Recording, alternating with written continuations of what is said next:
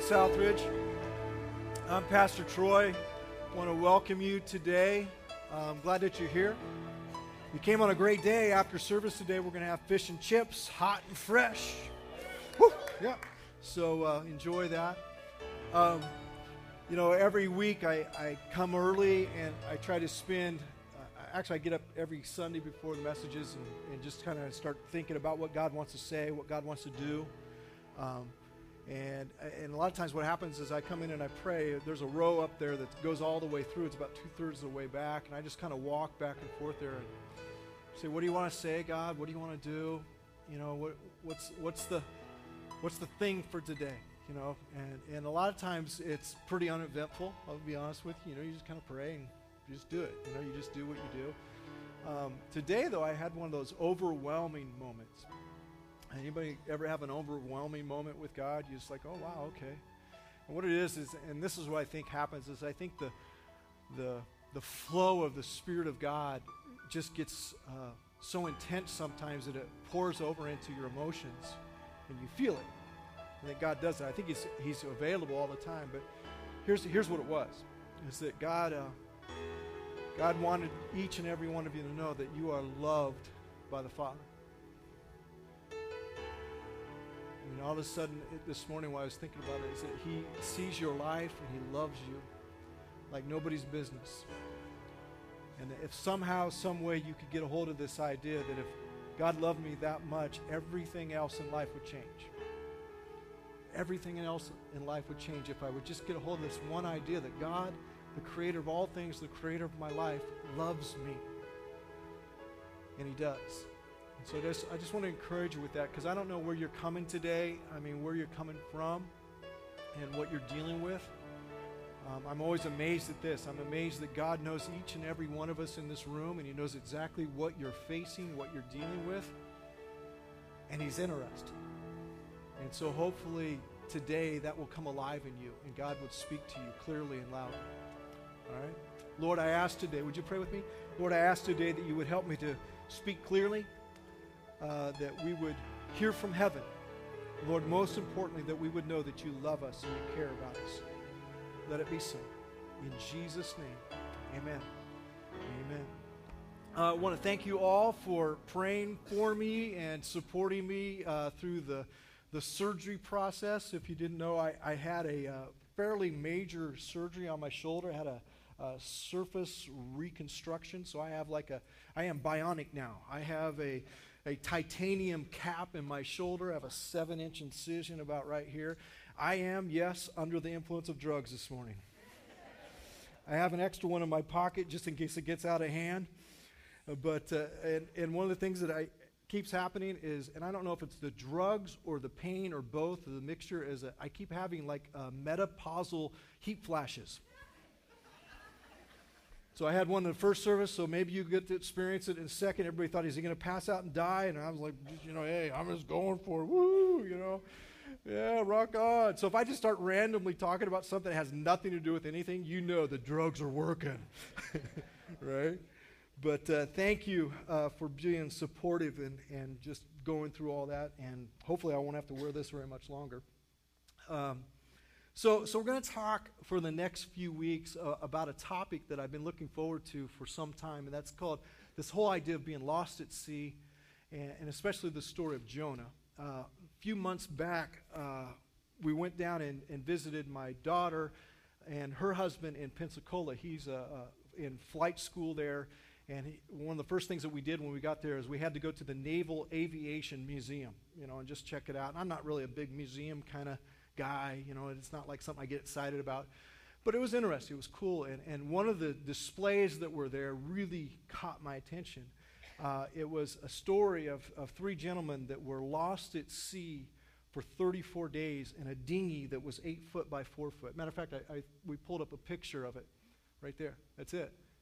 And on the side of that, you can't see it in the picture, but there's actually like markings where they had marked every day as they went through the journey of being in that raft at sea for 34 days, 3 men.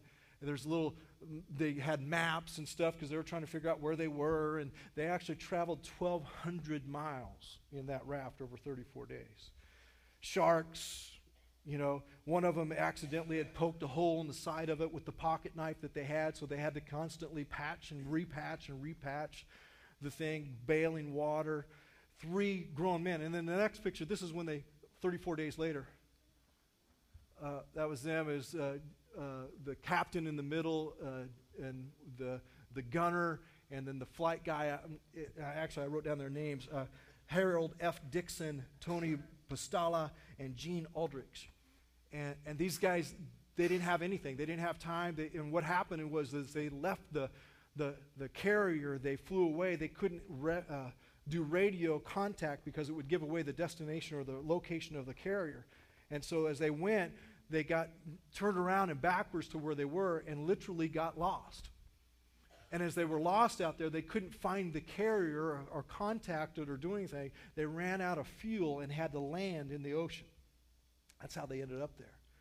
And so for 34 days, these guys lived in that little dinghy together, and they would eat, they'd catch some raw fish, and they actually at one point caught a 4-foot shark, and they said it was the best thing that ever happened because they pigged out on a shark, raw.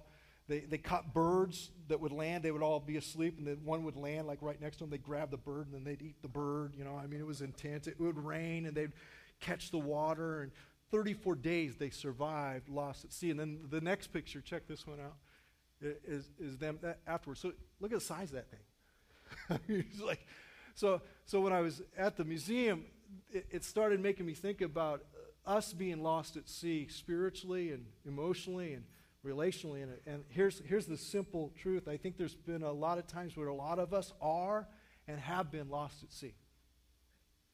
We just have. I know in my own life I have been. When I was younger, I would say that my teenage years, probably from about 13 to 20, I was lost at sea in a big way. I was lost at sea in drug addiction and alcoholism. I was lost at sea in hate and anger. I had a lot of anger. I was lost at sea in thinking that I couldn't trust anybody. I was lost in seeing all kinds of different things that were just messed up. I was in a bad place. My marriage, when we got married at 18, was lost at sea. So I get a little bit of an idea what that means personally. And then years later, I know there was another time, even after I gave my life to Christ, I was lost at sea. And that was when our oldest daughter was killed in a car accident. There was a time when I was lost at sea during that time too. I didn't know where I was. I didn't really understand what was going on. It just seems everything was backwards and everything was crazy and it wasn't working out the way I planned it, and I was lost at sea. I was in that little dinghy hoping that I might survive. And so I think today there's a lot of us in this room that are lost at sea, and maybe we've gotten really good at it. Maybe we've gotten to the point where we're just really good at surviving. Maybe we're just really good at making do with what we have. It's the pocket knife type approach. I've got a pocket knife, I can do it. And that's not how God wants you to live. That's not how God wants you to go through life in this whole lost at sea experience. He wants something solid for you, something that you can get your teeth into and hold on to and know that it's sure. And so this whole idea of lost at sea comes from that. And so when you think about the idea of being lost at sea, what comes to mind? Here's what comes to my mind. Shipwrecks. Shipwrecks come to mind. Where you just kind of, for whatever reason, you just wreck. You run into something, a storm hits you. It's just a shipwreck. And some of you, that's the description of your lives. If you were to say, how could you define your life? My life is a shipwreck. And I know there's been times and there's moments where we feel like we're more shipwrecks than others, but that might be the classification of what it comes to mind when you think of lost at sea, or maybe it's stranded. Maybe the word is stranded, that you feel like you're stranded in life. Can't seem to get anywhere. Can't seem to become what you think you even might become. You can't seem to get past the moment where you're stuck in. And you're just kind of stranded out there. And that's lost at sea. And I can understand that as well. Another one is the idea of fear or sharks. How many of you like me got this fear of sharks? Come on, it's all right. They're not going to get us here today. But I realized when I was down at my daughter's and we were in the ocean, man, I am scared of sharks. I think they know me. I think they know my name, and they got a little hunt list, like, hey, here comes Troy. He's a big fat one. We'll get him. It just. But For some of us, the whole idea of lost at sea is this whole fear-driven thing that it's not going to turn out. It's just the shark kind of thing.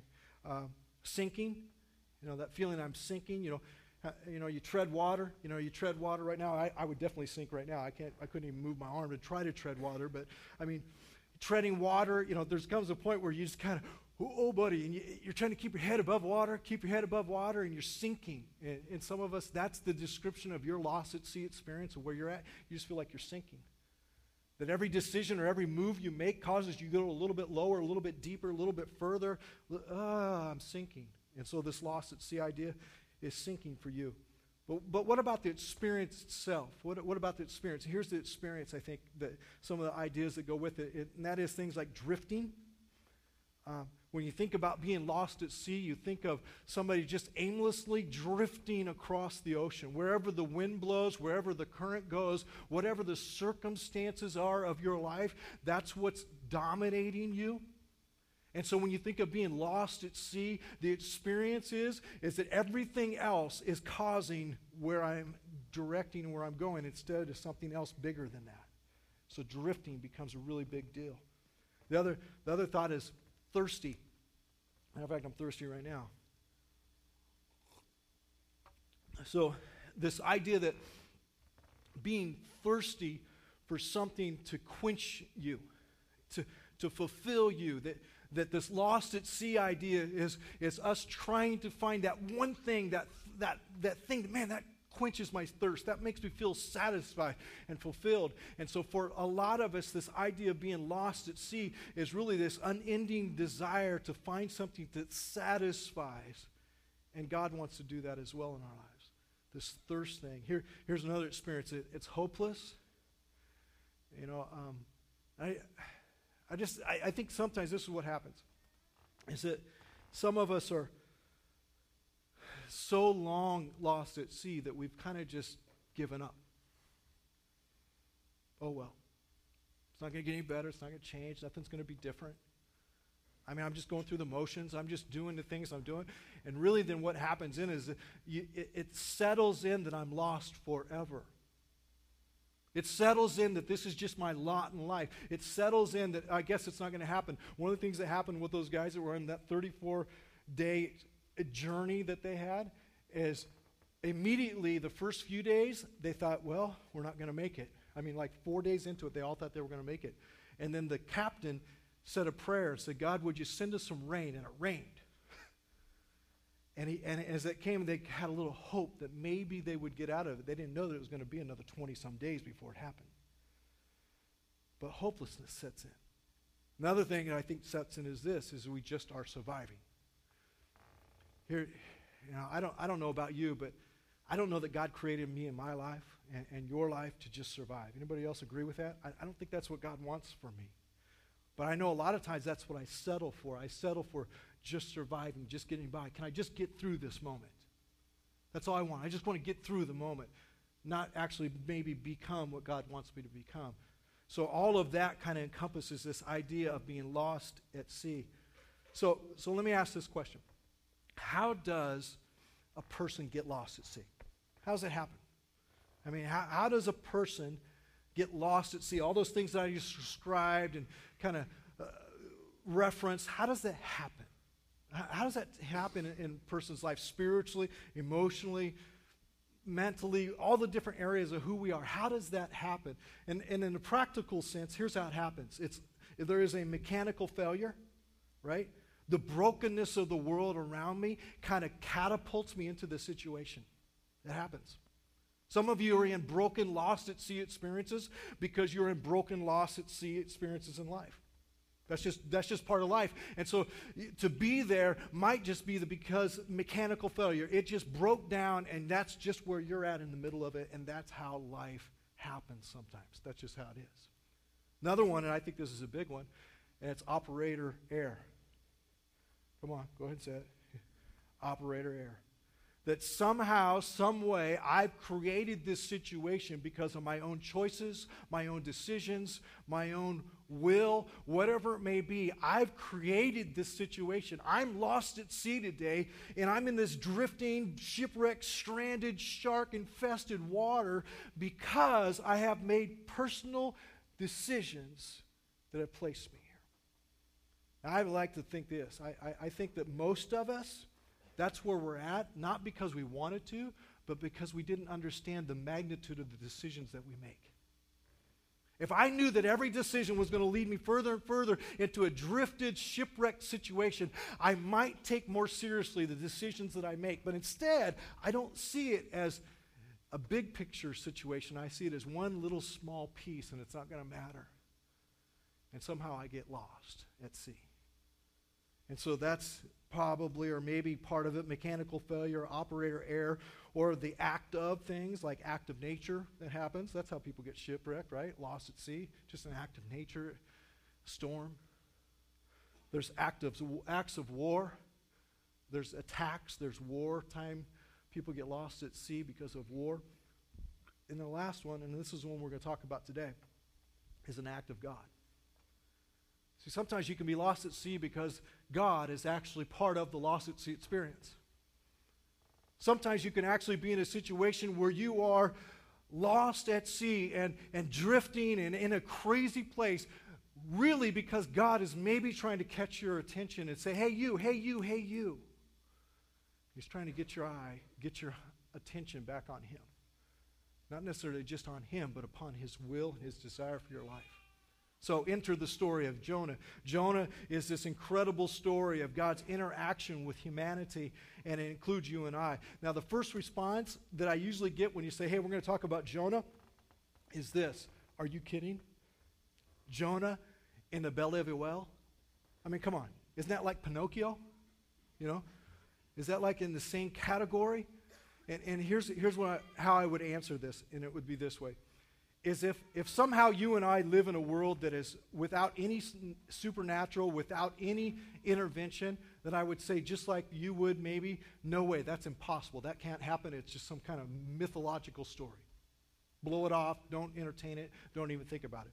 If, for example, that God is actively involved in every one of our lives, that he's supernatural in who he is, and even if we think that we're only natural, but yet he's supernatural, then maybe at times those things could cross over. Maybe. I'd say maybe. Or, and this is the way where I stand, is that maybe what happens is that there is a supernatural God that has created a supernatural human being, and we're supernatural because we were created in God's image and for eternity. That's what makes us supernatural. If that's the case, then maybe, no, not maybe, surely God would interact with that. And if God's interacting with that, then the story of a man and a whale and all these kind of things, because God is supernaturally involved in the creation of human beings, then I would say, okay, that could possibly happen. Yeah, I can be with that. I get that. Now, another other thing is this, is that all throughout the story of God, from day one, in the beginning, God created the heavens and earth. From the beginning all the way to the end of the story in Revelation, where he says he will create a new heaven and a new earth, God is supernaturally working. He is doing miracle after miracle after miracle. And what that means is he steps into the natural order of things, changes them to reveal himself in what he's doing. He does it all the time. I don't know, I was just curious, anybody been in the belly of a whale? All right, first service we had 2 people. It's not natural, is it? I mean, it isn't, but yet it's natural in the sense that God is interacting with his people, and at times he blows up the natural world to show who he is in the supernatural. And that's what we have happen. So if you think about God in his story, miracles are part of God's story. You had the flood, you had the splitting of the Red Sea, Jesus raising the dead, healing the lepers, giving sight to the blind, feeding 5,000 men with a few fish and a few pieces of bread, Jesus walking on water, and the big one, Jesus dying and 3 days later being resurrected from the dead. That's fairly big. That's fairly big. So all of a sudden, if we put all those in the storyline of God, we realize that God is this miracle-working God, and he does miracles to reveal his character and interact with his creation. Then at that time, we probably go, okay, maybe this could be. I don't know how, but obviously we put God into it, then it's very definitely possible. And then the last thing is this, is that Jesus himself referenced the story of Jonah as being factual. I mean, Jesus himself referenced Jonah as being a true story in the Old Testament, part of one of the minor prophetic stories of God's interaction with humanity. And he said, hey, just like Jonah was in the belly of a whale for 3 days, the Son of Man is going to be in the belly of the earth. And what he was referring to is the tomb. And then he's going to be resurrected. And so all of a sudden Jesus had this idea that it's something bigger than just a story about a tomb or just a story about a miracle. It's the big story of God's interaction with his creation. So a couple things, fill in your blanks here real quickly. I'm going to move fairly quickly. Number one there is Jonah is not a story about a whale. It's not a story about a whale. That's not what the focal point, the story. The real story is about God interacting with his creation. Second point there is Jonah is a story about God's outrageous love. His outrageous love. His outrageous love, and you're going to see in just a moment how outrageous it is that he would love people that are actively, aggressively in rebellion against him. He loves them. I mean, it doesn't even make sense sometimes when you start thinking about the outrageous love that God is part of, because God is always in the business of trying to restore a broken relationship with his creation. God does not want to judge anyone. If he did, he wouldn't have called Jonah, like we're going to see in a minute. And instead, what he would have done is he would just smash them. He would just destroy them because of the righteous justice of who God is.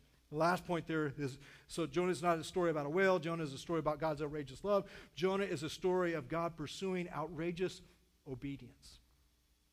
See, here's the story that really is in the story, is that God is looking for a people just like you and I today that would say yes, that would say, I accept the challenge. I accept whatever you're offering, God. I accept it, and I'm going to have an outrageous obedience to do whatever you desire, whatever you want, whatever you call me to, whatever you plan. I want to be a part of it because it's a story of outrageous obedience. And so when we begin to understand it, it's like, okay, maybe there's something else going on here. So let's jump in. Let's talk about Jonah, what happened, what caused him to be lost at sea. Jonah 1, verse 1. The Lord gave this message. The Lord gave this message to Jonah, son of Amittai. Get up and go to the great city of Nineveh. Announce my judgment against it because I have seen how wicked its people are. Let me pause right there and just give you a little picture of how wicked Nineveh was. Nineveh, the people of Nineveh were like the arch enemies of God's Israel tribes. They were, God's people were directly affected again and again and again by the Ninevites. And they were brutal. What they would do, they would come into an area and they would say, hey, we're going to take over Papillion, and they would gather all the women, they would gather all the children, and they would systematically rape them in front of the men and make them watch and kill them all.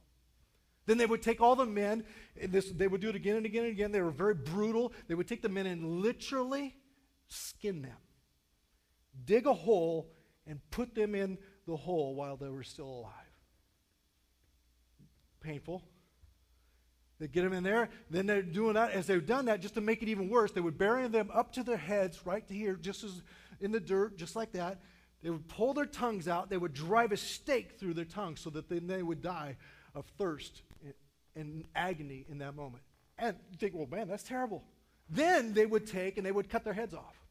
And then they would take their heads and they would build a pyramid, a monument outside of the city that would say, this is what happens when the Ninevites show up. They were bad. I mean, they weren't playing. I mean, they were brutal. So when God said, announce my judgment against it because I have seen how wicked its people are, God was referring to those kind of stories. And so God, in the midst of the story, what he's doing, he's reaching out to those that were the very enemies of God. Get a little glimpse of the character of God's heart for his people. And then it goes on, and so it says, but Jonah got up and went in the opposite direction. to get away from the Lord. He went down to the port of Joppa, which was like the local airport, but a shipping port, where he found a ship leaving for Tarshish. Tarshish was actually the furthest point that he could possibly get away. He bought a ticket and he went on board, hoping to escape from the Lord by sailing to Tarshish. And so what did he do? Real quickly, this is what he did. He rejected the word of the Lord. He rejected the very message of God. He was faced with a decision to disobey or obey the word of the Lord. The message of the Lord represents this in each one and every one of our lives. It represents God's authority over my life, my acceptance of his promises in my life, and my agreement in his decision for my life, or direction, sorry. Authority, promise, and direction. And so Jonah said, I don't want to have anything to do with your authority. I don't want to have anything to do with your promises. I don't want to have anything to do with your direction. Forget it. I don't want to do it. And so he chose to disobey God and go the opposite direction. He rejected the word of the Lord. And so here's what happens. Every time you come to church, every time you come close to the voice of God and you hear him challenging you with his authority, with his promises and his direction, you and I have the same kind of choice. You and I have that moment of decision that says, I'm going to obey that or I'm going to disobey that. I'm going to accept that or I'm going to reject that. And when he rejected it was the moment that he began to find himself lost at sea. And so lost at sea began in this process of rejecting the word of the Lord. And the word was to be something different and to do something difficult for God. And so often being lost at sea is the result of God asking us to do something we do not want to do. That's where it starts. I don't know about you, but there's been times in my life where God has asked me to do things I didn't want to do, and I said, no, I don't want to do it. At that moment, I'm looking at the dinghy and deciding if I want to go to sea or not. That's what was going on here. So then the second one, he attempted to run away from God. Attempted to run away from God. To go the opposite direction. He didn't go for God. He ran away from God. And why did he do that? Here's a real quick question. Why would Jonah, and he was God's prophet, by the way. It'd be like the pastor. Say, forget you, God. I don't want to be a part of that. And here's the reason why. He hated God's plan. He hated God's plan. Why would he hate God's plan? Because he knew the people that were in those pyramids, those skulled pyramids. He knew what those Ninevites had done to family members and tribes and people. He said, man, I hate those people. They're my enemies, and I hate them. I don't want to have anything to do with them. I don't want to be a part of that. I want to go the opposite direction because I hate your idea, and I hate your decision, and I hate your plan. I don't want to be a part of it. Lost at sea. Lost at sea. And so he rejected that. Jonah was running from God because he hated God's idea and plan. And so what's that have to do with us? A lot of us probably saying, well, I don't hate anybody. Or maybe you don't like them so much. But you know what? Here's what happens. We are the same way. A lot of times we're running away from God because we don't like his plan. Because it doesn't make me comfortable. Right? I don't want to be accountable for anything I do. I'm kind of stepping on toes here a little bit. I don't want to be accountable. I don't want to not be comfortable. I don't want it to cost me anything. My plan is better. Or man, here's the big one. I'm smarter than God. God doesn't know what he's doing. And so he rejects or attempts to run away from God. And really when I run in opposite direction, I'm declaring my independence from God.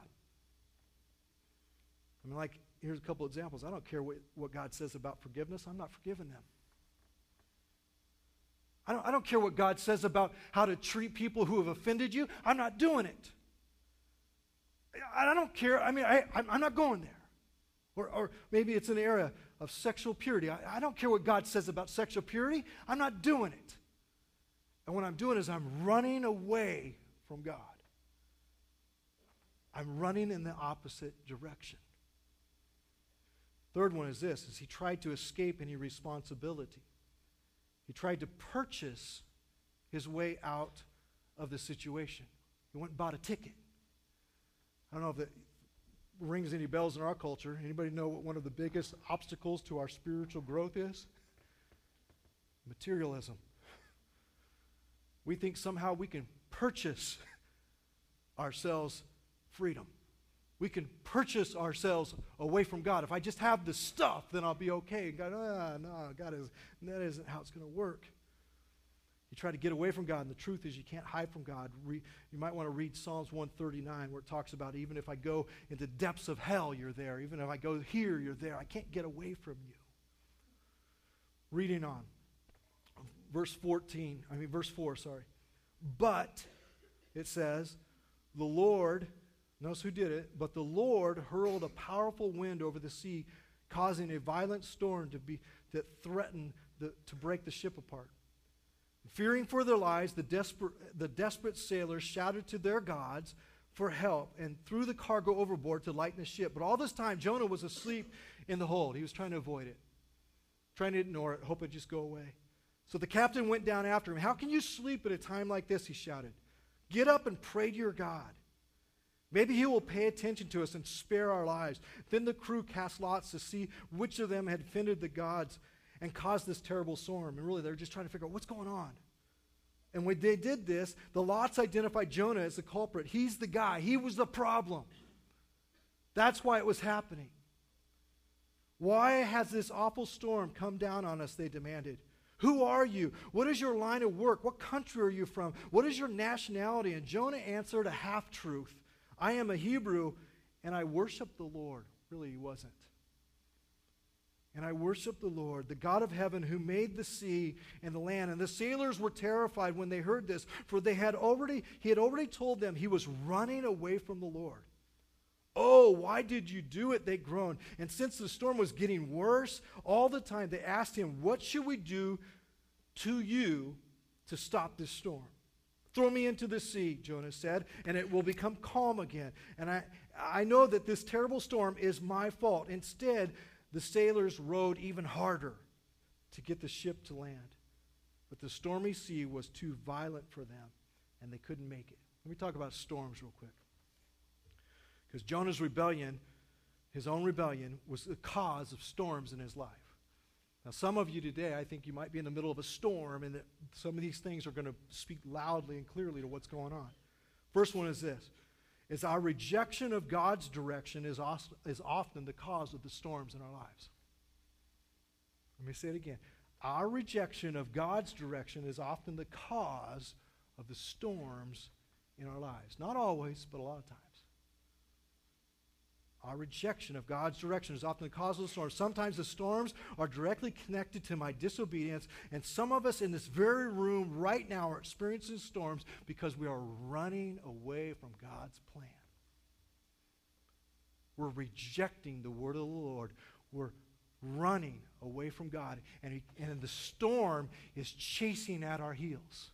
The storm is chasing at our heels, and it's like, whoa, why is all this happening? He's given us. Second thing is this. Innocent people get hurt because of our own personal rebellion.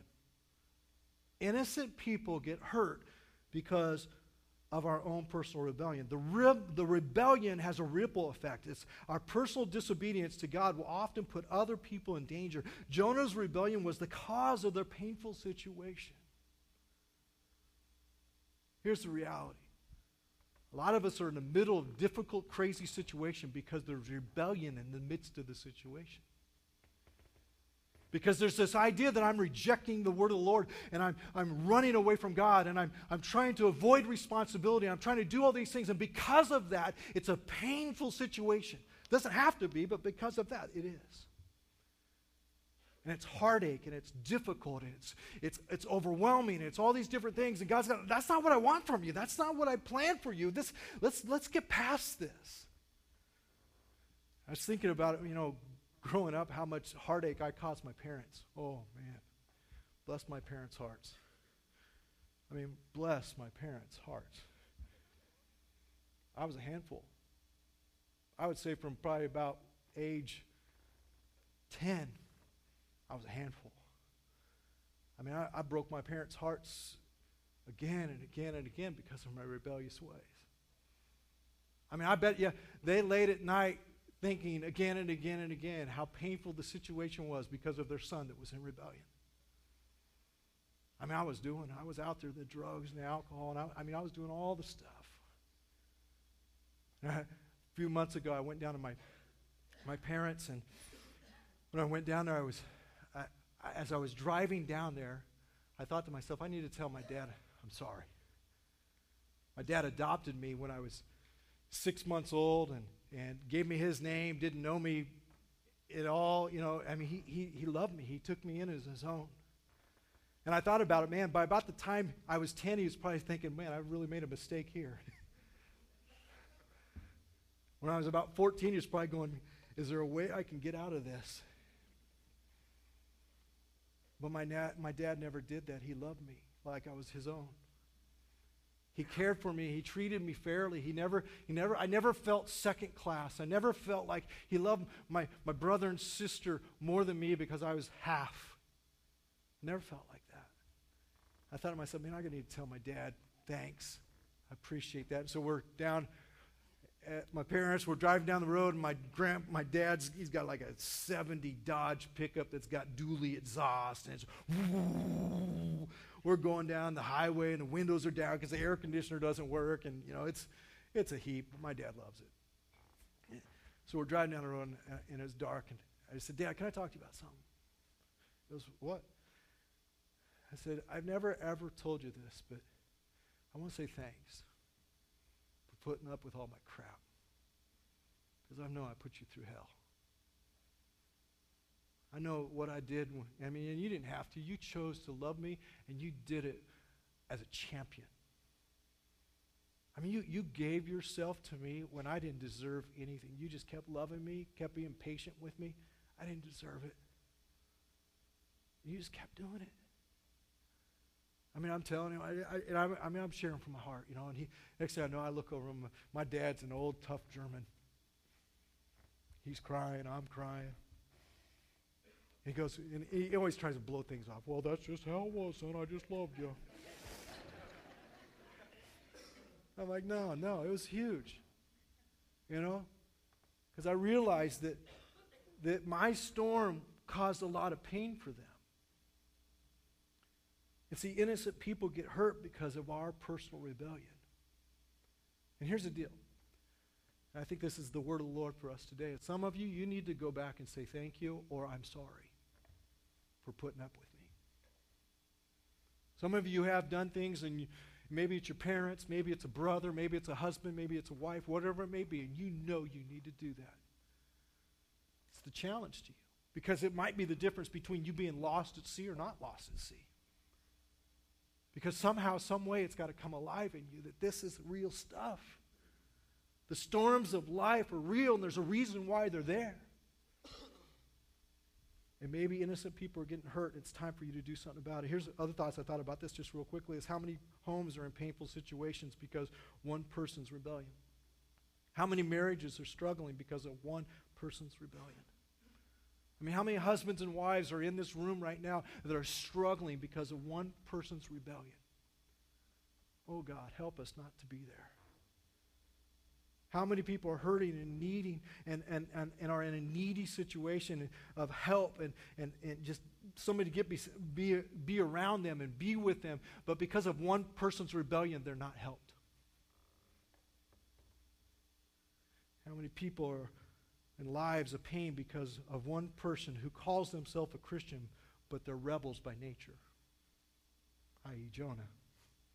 I'm a Hebrew and I worship the Lord. I'm a Hebrew and I worship the Lord. Really what he was saying is I'm a Christian, but I'm living in rebellion.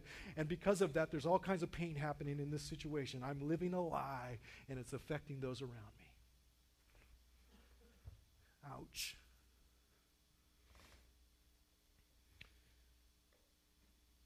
Last one is this, is innocent people get hurt because of our personal rebellion. Our rejection of God's direction is often the cause. And the last one is trying to manage the storms in our own power leads to more desperation. Too often what we think is the answer is we just try harder. If we just give it more effort, the rebellion or my rebellion won't matter. And the truth of the fact of all of this is effort isn't the issue. Obedience is. Effort is not the issue. If I just try harder, if I just be a harder working, rebellious person, it's all going to work out. That just isn't going to work. So, last part of the text is this. Calm at sea, verses 14 through 17. Then they cried out, the crew. Then they cried out to the Lord, Jonah's God. They had a change of heart. All of a sudden, they weren't asking for God, the gods of any kind, just somebody. Then they cried out to the Lord, Jonah's God. Oh, Lord, they pleaded. Oh, Lord, they pleaded. Don't make us die for this man's sin. They were recognizing what was going on. And don't hold us responsible for his death. Don't hold us responsible for what he's choosing to do, the storms that he's creating. See the things that are happening here. Oh, Lord, you haven't sent this storm upon him for your... oh, Lord, you have sent this storm upon him for your own good reasons. And the good reasons is that God was in love with his creation. And it goes on. Then the sailors picked Jonah up and threw him into the raging sea, and the storm stopped at once. And don't think, oh, well, you're going to go home for now and you're going to kick out that rebellious person in your home. Don't move quite that fast. All right? Then the sailors picked Jonah up and threw him into the raging sea, and the storm stopped at once. And the sailors were awestruck by the Lord's great power. And they offered him a sacrifice and vowed to serve him. By the way, the greatest miracle in the story of Jonah is not the whale. It's God calming the storm. That's the greatest miracle. The sailors were awestruck by the Lord's great power, and they offered him a sacrifice and vowed to serve him. So now their lives are changed. And now the Lord had arranged, and in another translation it says provided. Now the Lord had arranged for a great fish to swallow Jonah, and Jonah was inside the fish for 3 days and 3 nights. And actually that's where we're going to pick it up next week in the message. As the worship team comes, there's two things. How do I calm the storm? All right?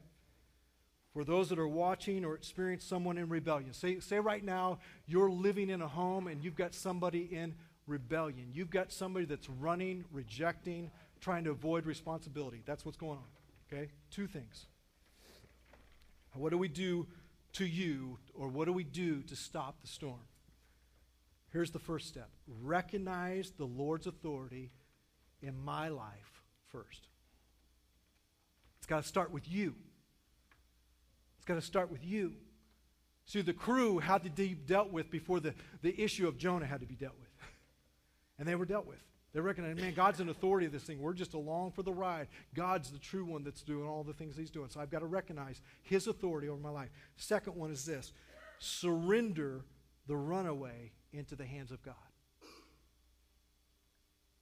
Here's the bottom line fact. You and I are not in the business of changing rebellious hearts. God is. You and I are not in the business of transforming anyone. God is. And so what I have to do is I have to give that person, give that situation to him and say, okay, God, here is the Jonah in my life. Now maybe there's another side to this, and it's the Jonah in you. Like, what do I do if the Jonah's me? What do I do if it's me? Well, same thing. Recognize the Lord's authority in your life first. Secondly, surrender yourself into his hands. Surrender yourself into his hands. God wants to calm the storm in your life. You have to allow him to do it. Some of us, we have to come to the recognition and realization that maybe some of the things that are happening in my life is because of what I've decided in my life to disobey or obey. Let's pray. Lord, I'm asking today that, God, you administer life in this place. Lord, you love us, God. This whole story is a story of love, of outrageous love for your creation. Even people who are brutal, you love. Even people who reject you, you love. Even people who are on the run, God, you love. So, Lord, right now, God, we give it all to you and say, Lord, would you have your way in our lives? Would you rule and reign? We recognize your authority over us, and we choose in this moment to surrender to you. In Jesus' name, amen.